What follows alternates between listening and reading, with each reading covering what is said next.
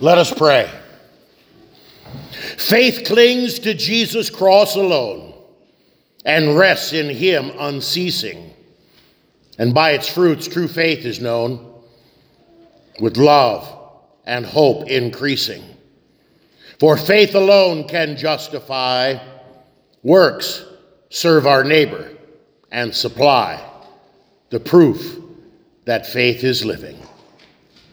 Amen. Please be seated. Grace and peace, love and mercy from God our Father through Jesus Christ, our risen Savior and Lord. Amen. Text for our meditation this Septuagesima Sunday. The gospel reading we heard just a moment ago, Matthew 20, 1 to 16, especially the last verse. So the last will be first, and the first last. Dear brothers and sisters in Christ, the last being first, the first being last. It's not fair. It's not fair. If you're in line at the grocery store and you're first, and the person 7 or 8 spots behind you cuts in line, how do you feel? It's not fair. Watch little children play. Or better yet, watch little children when treats are divvied up and somebody's treat is a fraction smaller than someone else's. It's not fair. This isn't confined to the grocery store or to little children. We do it all the time. Most conversations that adults have eventually steer into the it's not fair category. Gas and grocery prices, house valuations in Lancaster County are at the top of the list right now. And so what do? We find a willing ear. And we complain. And we complain. And we complain. And finally, when we run out of complaints, then it's the other person's turn. They've been building it up all along, and then they come back. And even though we don't care, we are obliged to listen. It's how things work, isn't it? Only the very young or the exceptionally naive expect the world to be a fair place. We've all learned it in the school of hard knocks. So we come to church, right? If there's any place where we can expect justice, real justice, fairness, it's here in church. And then we hear God's word. And we realize that by the world's standards, the church is the most unfair, unjust place in the entire world. You heard that right. The church, the kingdom of heaven, is the most unfair and unjust place that there could possibly be. Jesus teaches us his parable. The kingdom of heaven, the church, is like this. And then he goes on to explain injustice and unfairness. Workers are hired through various times of the day. Some of the workers are hired just a little bit before quitting time. And then it's time for the pay. Well, first of all, the unfairness and the unjustness. The people that had worked 12 hours bearing the heat of the day, doing all the hard labor, they get paid last. What an insult. What an injustice.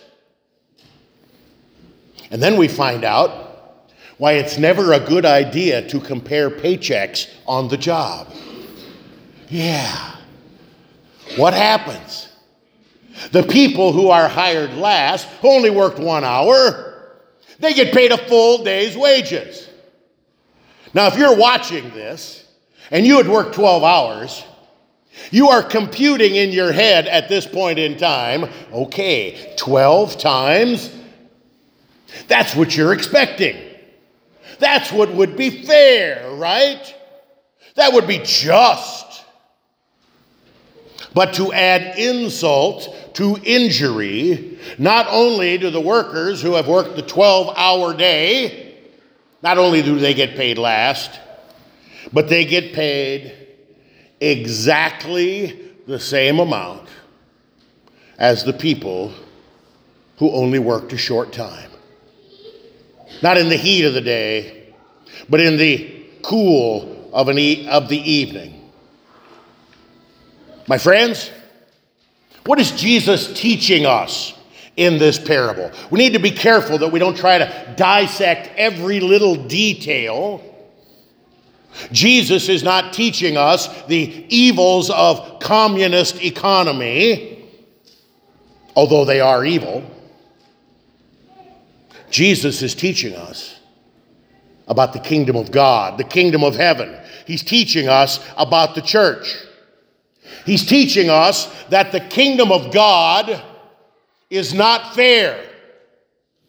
The kingdom of God is unjust. The kingdom of God is an insult.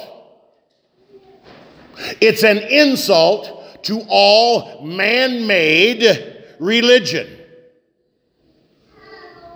It's an insult to our reason and our senses. All human religions, every one of them, are based on merit. What you do, what you have earned, what you can expect. You work hard, you want a paycheck. A text like this, and especially that last phrase, the last will be first and the first will be last. It's a scandal. And that's what Christianity is. It's a scandal. All man-made religions, all human religions, are religions of the flesh. Listen to what God's word says about the flesh, our sinful nature. Romans 8, 7 to 8. For the mind that is set on the flesh is hostile to God, for it does not submit to God's law. Indeed, it cannot. Those who are in the flesh cannot please God. Our flesh, our reason, constructs all kinds of religious schemes, religious ideas, religious programs, religions in and of themselves. And because they are religions of the flesh, they are hostile to God. The translation is really a little bit weak there. They hate God. They hate God. Hating God is bad enough. But along with this hatred of God comes a spiritual blindness. Not only do you hate God, you are completely blind to the fact that you hate God. This is how people can say that evil is good and good is evil. They're blind. They're spiritually blind to the word and will of God. We could go on and on and on with examples from our world today, couldn't we? How professing Christians are obsessed with the murder of the unborn, How people who want law and order in society, especially for themselves, want to defund the police and empty our prisons. We could go on and on and on with examples of people sincerely calling evil good and good evil. They're sincerely wrong, but they are 100% sincere. They are speaking from the flesh, and they are completely blind to the Word of God. We don't have to go that far, do we? The darkness of unbelief, the darkness of spiritual hatred. The proof of this spiritual hatred is in our text for today. Maybe you didn't pick it up. What is Jesus teaching us in this parable? That he is a God of grace. We are saved by grace alone. God pours out his grace to all sinners. And that's scandalous. That's insulting. That's unfair. That's unjust. In fact, people hear of the grace of God, the undeserved love and mercy of God toward sinners. They hear of that, and not only are they offended, not only do they think that Christians are foolish, they despise God for it. They hate God, and they claim that the Christian church, the Christian gospel, is unfair, unjust, immoral, racist. And the list goes on and on. The gospel, the grace of God, is offensive to the world. And that's why Christians, people who believe and cling to the grace of God, are always facing persecution. Because to be a Christian, to believe in the grace of God, is to stand up and to boldly say, all man-made religions are false. All man-made religions are evil. All man-made religions lead to the same place. Hell. Pastor, how did you get all of that out of this parable? What is Jesus teaching? He's teaching about the kingdom of God. The people who have labored and labored and labored in the kingdom of God, they want their pay. They want their wages. They want what they have earned. They want what they've deserved. And when the owner of the vineyard decides to pay those who worked a little less, or a lot less, the same amount,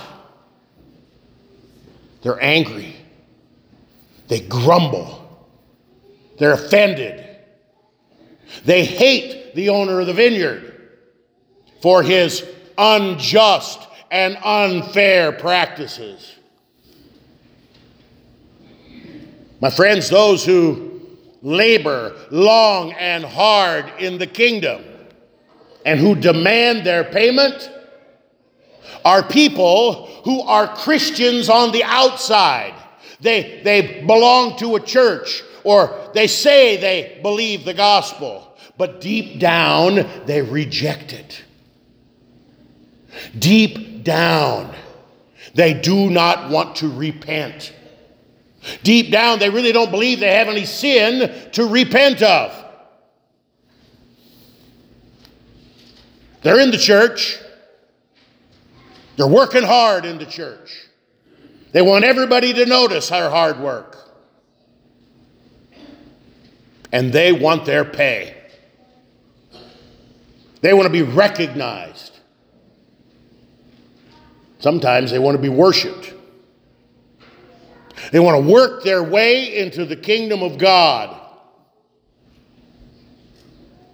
And what they don't realize is that they are slaves to sin, slaves to their good works, slaves to their do-goodism.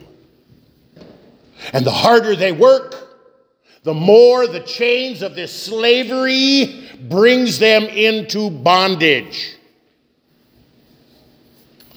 The owner of the parable got it right, or the owner of the vineyard in our parable got it right.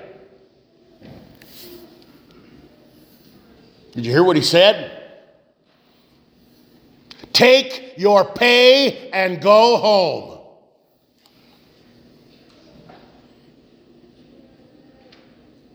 Some of the most harsh, severe law words in all of Scripture. Take your wages, take your pay, and get out of here. My friends, if you want to work your way to God, if you want to work your way to heaven, people will notice. People will elevate you in stature. People will speak well of you. And that's your pay. And on the last day, Jesus will say, take your pay and get out of here. You received your reward. You received your payment. You do not belong to the kingdom of God. Romans 4 says it this way. Now to the one who works, his wages are not counted as a gift, but as his due. And to the one who does not work, but believes in him, who justifies the ungodly, his faith is counted as righteousness. Just as David also speaks of the blessing of the one to whom God counts righteousness apart from works. Blessed are those whose lawless deeds are forgiven and whose sins are covered. Blessed is the man whom the Lord will not count his sin. My friends, the righteousness of God cannot be earned. The righteousness of God is not like working hard and receiving a paycheck. The righteousness of God demands a perfect heart. Be holy as I, the Lord your God, am holy. The righteousness of God demands a heart that fears, loves, and trusts in God 100% of the time. Our works cannot save us because our works are works of the flesh. And they are tainted with sin. My friends, the church, the kingdom of heaven, the kingdom of God, is the most unjust, unfair place that the world has ever seen. You don't want the justice of God. You don't want what you have earned. Your sins have earned the punishment and the eternal separation from God forever.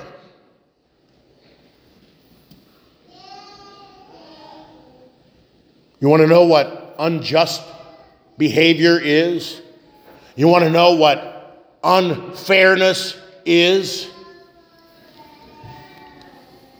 Look to the cross. Look to the cross. The only person who has never sinned took on our sin. The only person who was truly righteous, a perfect and holy heart and life. This Jesus became sin for us. No, he didn't sin. But every sin from every sinner, past, present, and future, was laid upon him. And he freely and he willingly took it. He counted it a joy to pay our debt and to suffer. It was an injustice that took Jesus to the cross. He bore our sin. He did the hard work in the heat of the day. The shame, the hatred, the ridicule, the mocking. No one relieved him from his hard work and his labor. Jesus did that, suffering and dying on Calvary's cross for you and for me. It's not fair. It's not just. Thanks be to God that he is not fair and just with regard to our sin. Thanks be to God that in his love and mercy, he poured out the justice, the divine wrath and justice that we deserve, not on us, but on his only begotten Son, Jesus Christ, the Lamb alone who bears our sin freely and willingly. The grace of God sets us free. It sets us free from the endless round and routine of doing good works. He sets us free from all man-made religion. He sets us free from any notion or thought that we could somehow work our way into heaven or earn the forgiveness of sins. Christ has done it all. He has paid your debt fully. He has set you free from the slavery of sin. He has set you free from the bondage of working your way to God or climbing the ladder to heaven. He has exposed man-made religion for the nonsense that it is. He has set us free to do good works. What? I thought good works were bad. No, good works aren't bad. They're awesome, but they don't get you into heaven. Christ and what he has done and the grace of God that freely gives the forgiveness of sins in the waters of holy baptism, in the word read and proclaimed, in the Holy Supper put into our mouth. The grace of God is distributed to us, and we are set free. We know that we don't have to do anything to remain in the kingdom of God, but there's much work to be done in the kingdom of God. Husbands, love your wives. Wives, love your husbands. Children, obey your parents. Citizens, be good citizens. There's much work to be done in the kingdom of God. But the grace of God sets us free. Why do we work in the kingdom of God? Because we love it. We've been set free. We don't have to labor in the heat of the day. Jesus did that. We get to work in the cool of the evening. Come to me, Jesus says, all you who labor and are heavy laden, and I will give you rest. Take my yoke My yoke is easy. My friends, the kingdom of God, the grace of God, is unfair and unjust. Jesus, the Son of God, bore all of our sins of works righteousness and self-justification, all of our sins of complaining and grumbling against one another, against the authorities God has given us, and even against God himself. Jesus has paid for all of our sin and set us free. If the Son sets you free, you are free indeed. Amen. Now may the peace of God, which far surpasses all understanding, keep our hearts, our minds, our lives, our freedom in Christ Jesus our Lord. Amen.